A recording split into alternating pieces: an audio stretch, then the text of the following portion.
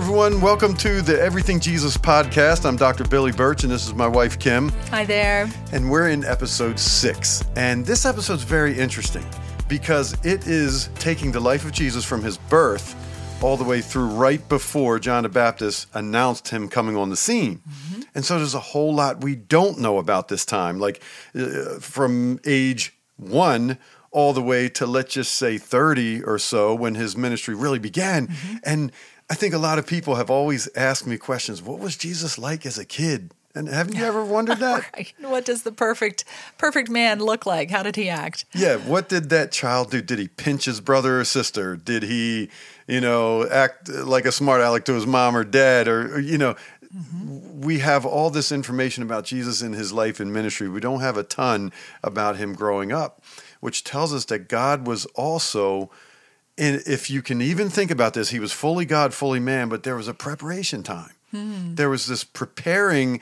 that God was doing, not just with Jesus himself, if that's even possible. I don't even know how that works when you're already perfect. Right. But God was more so, I think, preparing the time and preparing the people and preparing the place where he was going to do ministry and had the perfect time to come on the scene. Mm-hmm. God is never early. He is never late. He plans and executes precisely when he means to. Right, right. And so in the scriptures, we do have a little bit, though. We have a little to go on. A little to go on. Little-known years. That's right, about Jesus and these little-known years. And I think they're fun to go through because it gives us a little bit of like, okay, now we know what he was like as a child and what he experienced in these childhood days. And then you have this gap, and then you get to what John the Baptist does, Mm-hmm. So I'm going to read in Luke chapter 2, starting in verse 21. 8 days later, when the baby was circumcised, he was named Jesus, the name given him by the angel even before he was conceived. Then it was time for the purification offering, as required by the law of Moses after the birth of a child. So his parents took him to Jerusalem to present him to the Lord. The law of the Lord says, if a woman's first child is a boy, he must be dedicated to the Lord. So they offered the sacrifice required in the law of the Lord, either a pair of turtle doves or 2 young pigeons. Let's stop right there. Okay, let's first grab a hold of when we're talking about here, because, if you don't have your scripture open, you can't see. We've just come out of the scene of the shepherds showing up at Jesus' birth. So that's where we left off. And then the beginning sentence starts 8 days later. So correct. From Jesus' birth, now the first little part of this is 8 days later. Which is law prescribed for a newborn child, if he's a male. And people are like, well, did Jesus have to get circumcised? The answer is yes. Right. Because he had to fulfill every part of the law. Right. He was the perfect fulfillment of all of the law. Right, so, and even this part that would have been entirely out of his control to make sure it happened. He's an infant. He can't make sure that he meets all the requirements of the law, but his parents do it. Isn't that great? Yeah. Yeah. And then it says it was time for the purification offering, which was a different time, okay? And Right. So there, back in Leviticus, it talks about if you have a male child, 40 at about 40 days, they're supposed to go and present a sacrifice to essentially buy back this child. The male firstborn is dedicated to the Lord, so the parents redeem or buy back the child by sacrificing. So this is like an irony here. It's like a beautiful little foreshadowing. They are redeeming the Redeemer who would save us from our sins, who would buy us back, buy us as his own possession, buy us for himself. The parents are buying him back, which was how it was prescribed to be done in the law in the Old Testament. And before we move on, it does say he was named Jesus, the name given him by the angel, even before he was conceived. Do you remember that? Yes. With Mary and Joseph, the angel came and said his name will be called Jesus. And then all of a sudden it all happened. Right. That's just great. Right. There's a lot there that could be unpacked. He is the Savior. But that's Yes. that picture. So these two little scenes, two separate times, at 8 days old, and then another 33 days later or something, here they are showing up again to make this sacrifice that was prescribed in the law. That's right. And at that time, this is starting in verse 25, at that time there was a man in Jerusalem named Simeon. He was righteous and devout and was eagerly waiting for the Messiah to come and rescue Israel. The Holy Spirit was upon him and had revealed to him that he would not die until he had seen the Lord's Messiah. That day, the Spirit led him to the temple. So when Mary and Joseph came to present the baby Jesus to the Lord as the law required, Simeon was there. He took the child in his arms and praised God, saying, "Sovereign Lord, now let your servant die in peace, as you have promised. I have seen your salvation, which you have prepared for all people. He is a light to reveal God to the nations, and he is the glory of your people, Israel."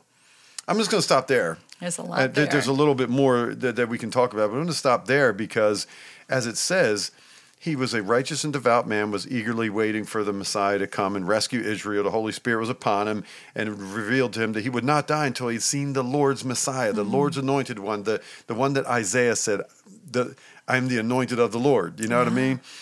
And that day was a unique day. And I wonder if Simeon, something special was going on because the Lord, at some moment, I'm sure he had to go to the temple every day to take care of duties and whatever. But at that moment, it said the Holy Spirit was like, "You better get to the temple right now." Right, You just got that gut feeling. Yeah, he had this really unique promise to know that he would visually, with his eyes, see the Messiah before he died. So he must have always been on the lookout, always been listening for the Spirit's voice telling him where to go and what to do so he wouldn't miss it when it happened.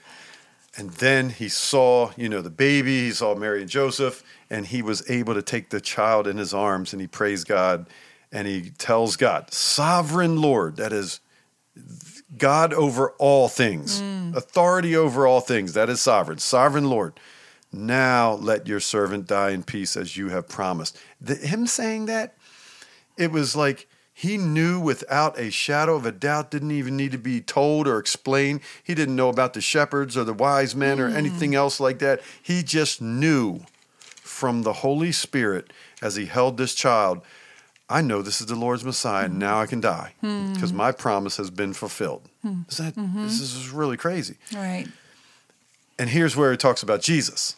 "I have seen your salvation, which you have prepared for all people." Yeah, I love the inclusiveness of that sentence, that Jesus, this Jesus who he was at this point in the story holding in his arms, is God's salvation for all people, prepared for all people. Yeah, It's so inclusive. It's not God's savior for Israel. It's God's salvation for all people. The offer is to everyone. It's so inclusive. We take issue sometimes. People take issue with Christianity like, "Oh, it seems so narrow." No, it's not. It's incredibly inclusive. It's for all people. Right. It's for everybody. That is so true. That is so true. It's like, well, man, it's not fair. Are other religions true? Or why are you exclusive? Why is this offer only for them? But what about them? And you're so right. It is an inclusive for all people, everybody. The offer is made for every person in history. And I need to go back and say, that's exactly what the angel said to the shepherds. I bring you good news for all people. This is not just for the Jewish people. Though there was a prominence in that. Real quickly in the book of Acts, we see how it spread to the Gentile world. And even in the Old Testament, in many places, the non-believing people had come to Judaism, and really kind of cool. This is an all-inclusive salvation. Yeah. That's the heart of God. That is the heart of why he knew that there had to be a remedy, and the remedy was going to be his son. I have seen your salvation, which you have prepared for all people. He is a light to reveal God to the nations. There it is again. Yes, the nations, The nations. And he is the glory of your people, Israel. That's an interesting phrase right there, the glory of your people, Israel. Yeah. He would be the centerpiece of history. Right. the centerpiece. Now, I can't go any further without having to turn to the Gospel of John. Okay. Because it says here, he is a light to reveal God to the nations, and he is the glory of your people, Israel. When I turn to John chapter 1, there's some very familiar verses that many of the hearers will actually recognize.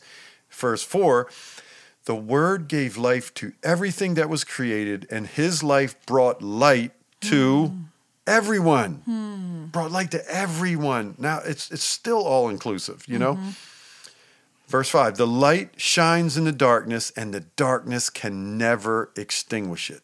Once this light came to the earth, this is Jesus Christ, the Messiah, the anointed one, Christ himself. Once that light shines in the darkness can never extinguish it. Which is why here 2,000 years later, we're still talking about it. Still talking about it. And I'm going to throw in verse 9. It says, the one who is the true light, who gives light to everyone, was coming into the world.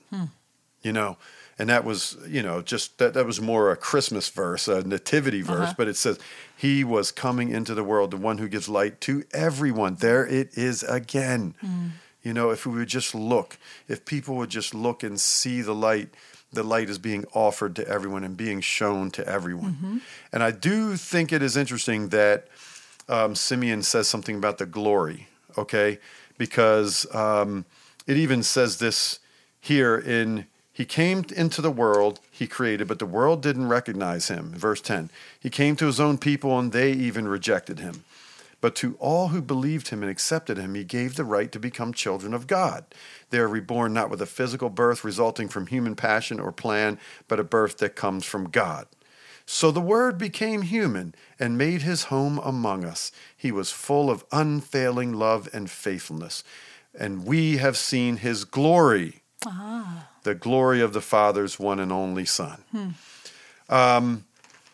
Glory, anytime you talk about it, talks about two things. Anytime you hear the word glory, and it's one of those words that you think, well, what does that mean? It's like a very religious word.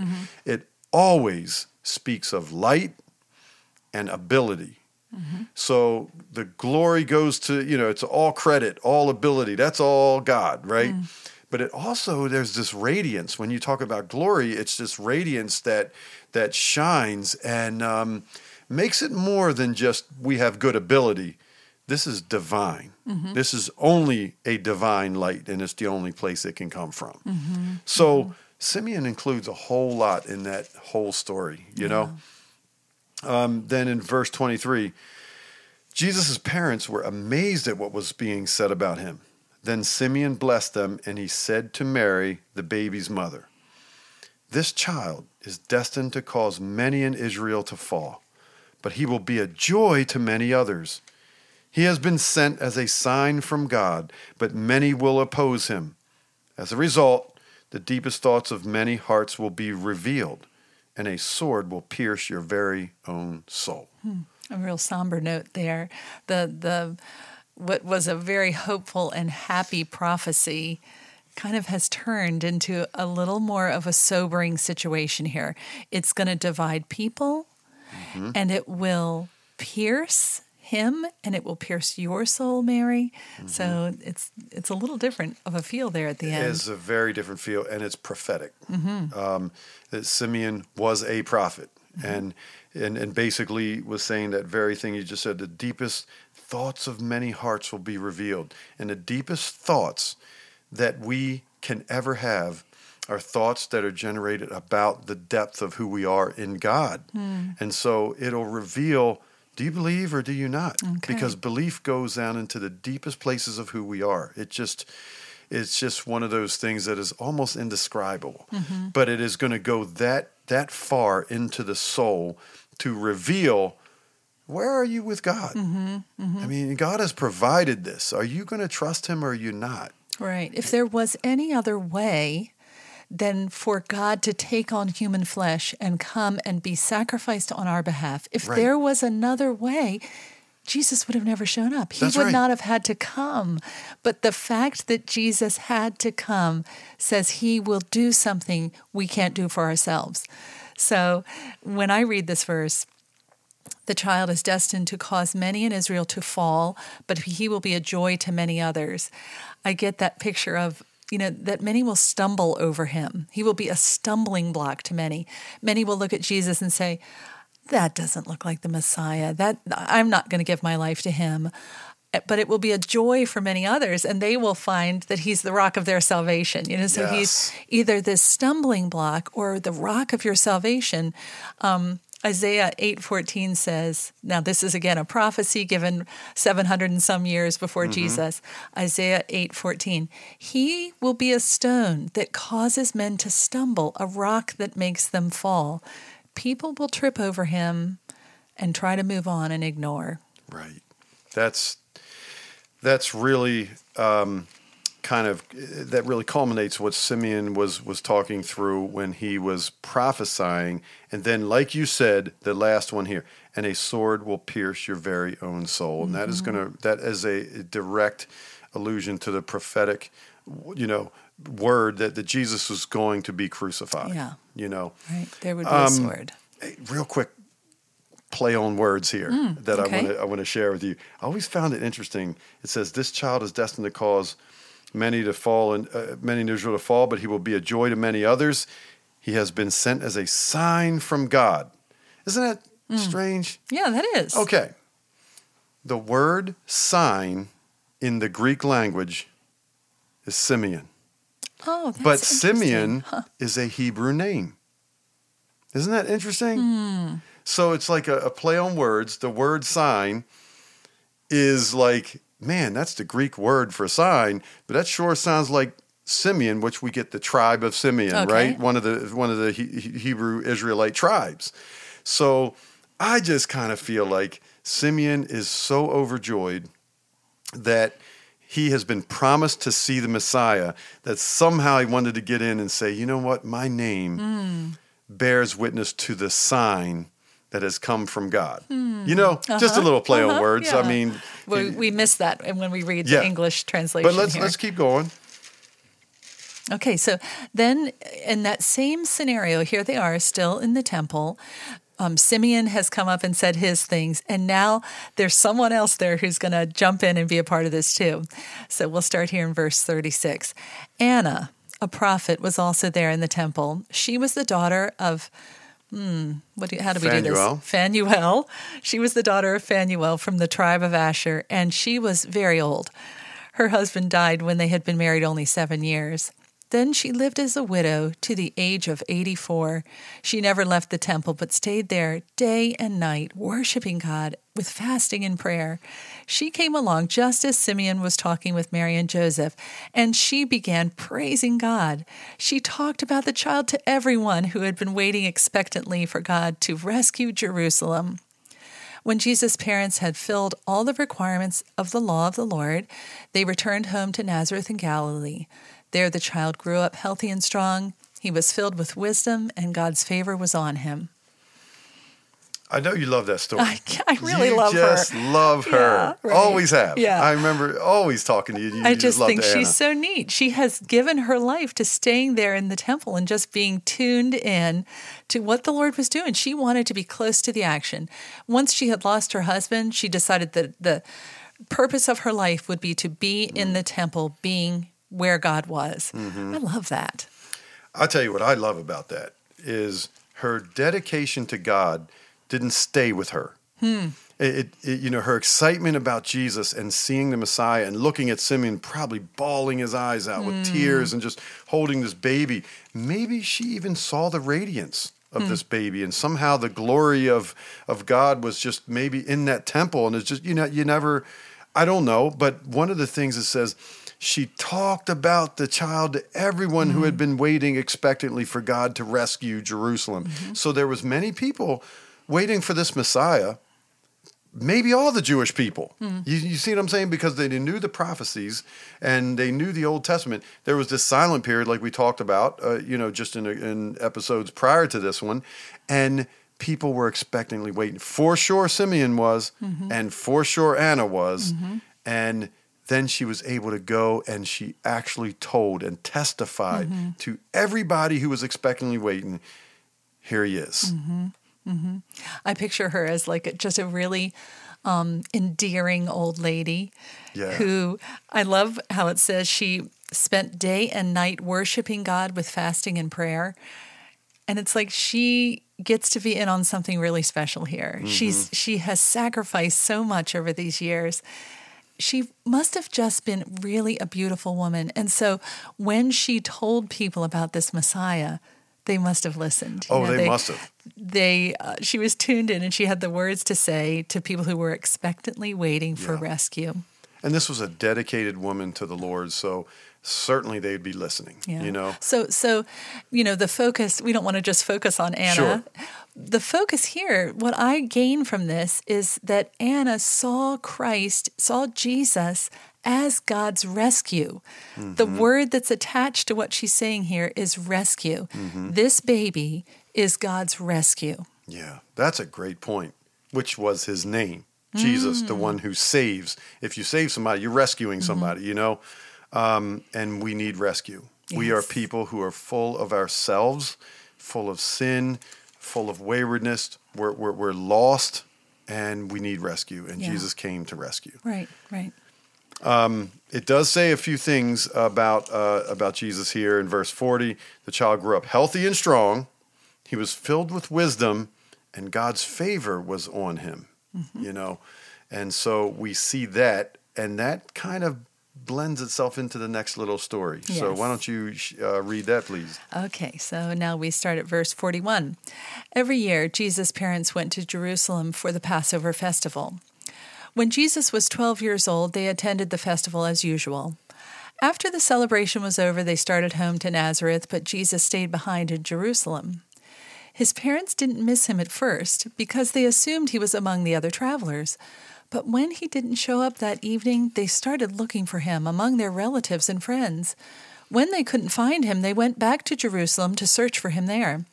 3 days later, they finally discovered him in the temple, sitting among the religious teachers, listening to them, asking questions.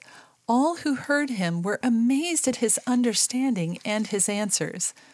His parents didn't know what to think. "Son," his mother said to him, "why have you done this to us? Your father and I have been frantic, searching for you everywhere." "But why did you need to search?" he asked. "Didn't you know? I must be in my father's house." But they didn't understand what he meant.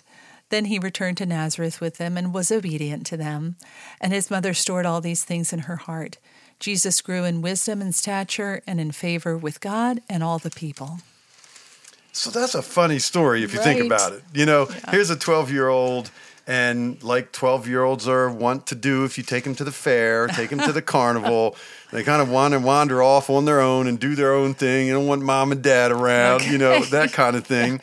And they were looking for Jesus, assuming you had to travel in caravans and bands, and there was a lot of safety in that, and that's why they did that. Yeah. And they just assumed that that's where he's going to be.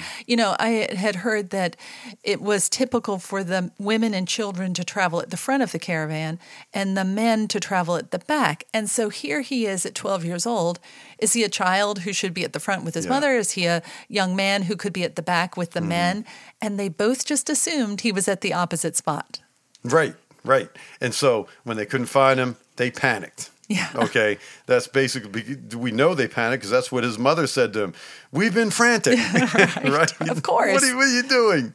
Yeah. But it says 3 days later, they finally discovered him in the temple, sitting among the religious leaders, listening to them and asking questions. So that's something that we ought to, take to heart. As a 12-year-old, he's listening to the truth being taught. And he's asking questions. He's inquiring of this truth being taught. So no matter what age we are, and I especially, if there's anybody listening to this podcast that's 12, man, listen and ask questions about the faith.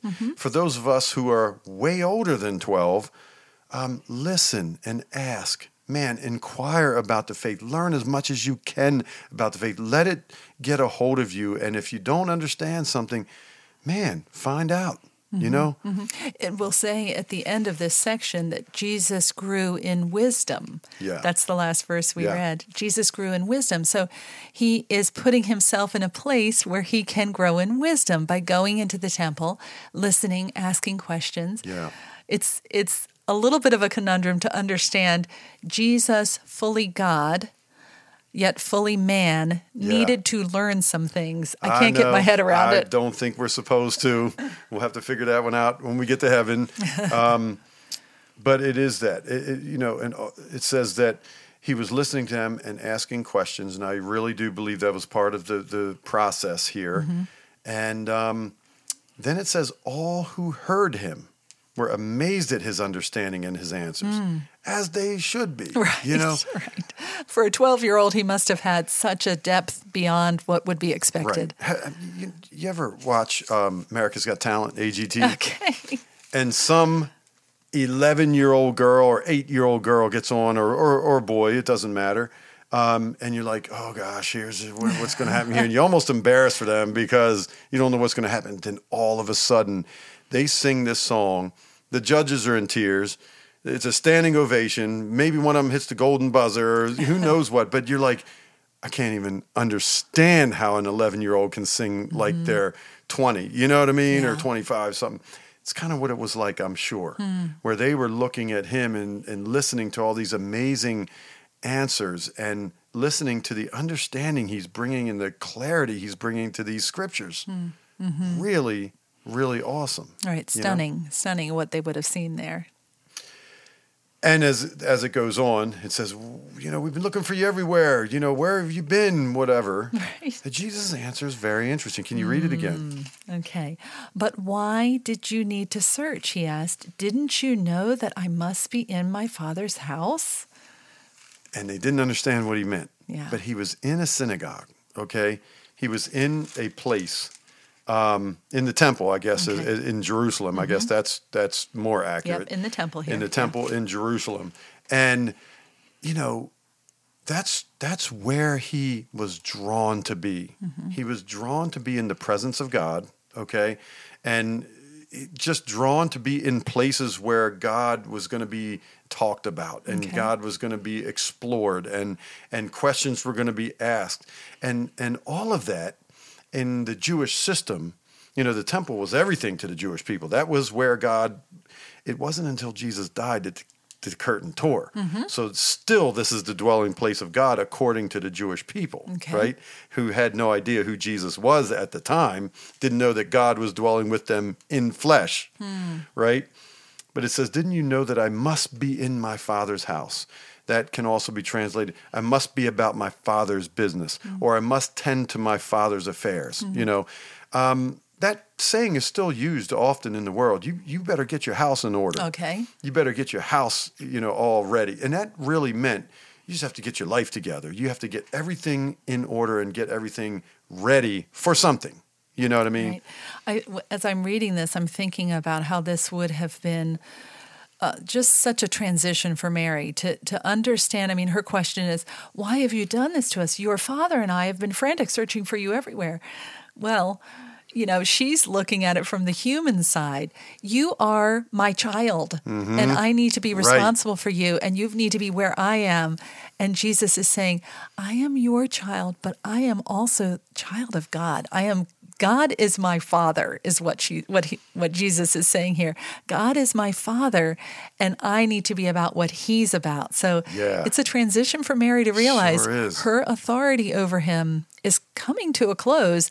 He must be about his father's business, his actual father, God in heaven. Yeah, and figuratively, Mary saying, you need to be with me. And Jesus saying, actually, you need to be with me.